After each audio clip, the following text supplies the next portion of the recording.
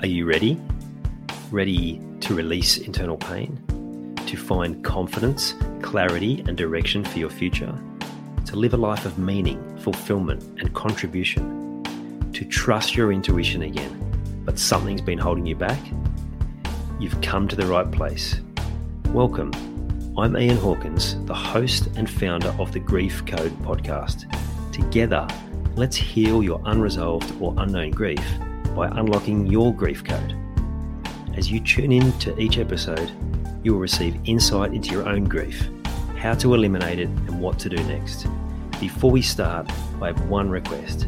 If any new insights or awareness land with you during this episode, please send me an email at info@ianhawkinscoaching.com and let me know what you found. I know the power of this work and I love to hear the impact these conversations have. Okay, let's get into it. You know, when you have those moments of grief, whether it's you've lost someone close to you, whether that's through death or a relationship, or you've had some other traumatic event, and there's no end of support in those early days. People come willingly supporting you, helping you. And it feels great to know that you've got that support there. But then slowly, after maybe about 2 weeks, when people inevitably get back into their life and move on with their life, you're left asking, well, what now? What do I do now? This was definitely true for me with the loss of my dad. I can remember it so clearly. It's like I was connecting with my family in that time. We had different things going on, and then slowly people just got back to life. But I wasn't ready to get back to life. I was in no position to do that. But this is the reality for so many people. And then the next step after that is the drifting stage. Because you're like, all right, I want to get back to life, but how do I get back to a life that can't possibly look the same way as it looked before? What do I do now? And there's so much confusion there.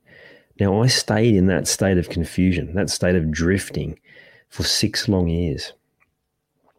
I didn't know what to do next. I knew I wanted my life to be different. I wanted things to change, but I just had no idea how.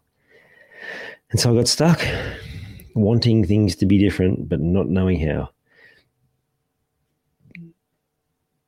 And it doesn't have to be that way. I now know that if I'd asked better questions of better people, I would have got faster responses and faster results for myself. I know that if I'd taken the time to reach out for support, I would have realized how much more support was there available for me if I'd had ultimately courage to be able to reach out to the different people in my world, to explore different options, which I didn't even know were a realistic option back then. To have a mentor, to have someone to guide you through what's next, to someone who's walked that path before. So if you've reached that point where you've come out the other side and everyone's got on there with their life and you're in that drifting stage, and some people have drift for like 20, 30 years, right, after the particular event. Could be the divorce of their parents, and that's happened a long, long time ago, and they're still in that drifting stage. A lot of that was a journey for me. It's like the different decisions I made on myself as a teenager, then resulted in 20 years of drifting in that drifting stage, until bigger messages came to kick me out of that slump. But if you're at that point where you know you're ready to do something different, start asking better questions and have the courage to reach out to someone. Have the courage to reach out to a friend, a close family member, and just say, look, this is what's going on. I don't know what to do next. There's actually no shame in admitting that. It's happened to me many, many times over the journey, and still happens now, where I'll reach out to someone and just say, look, I'm feeling really stuck now.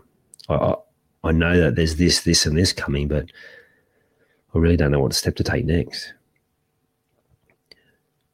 You can get stuck in those again, like new patterns of feeling stuck just by resisting the urge to speak to someone.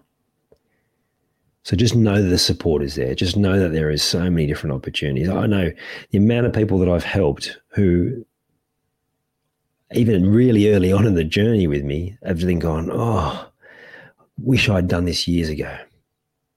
It's like, sure, but you didn't, but now you are, so let's make the most of it. So if you're at that point now where you're just thinking, well, what's next, and how do I take that next step?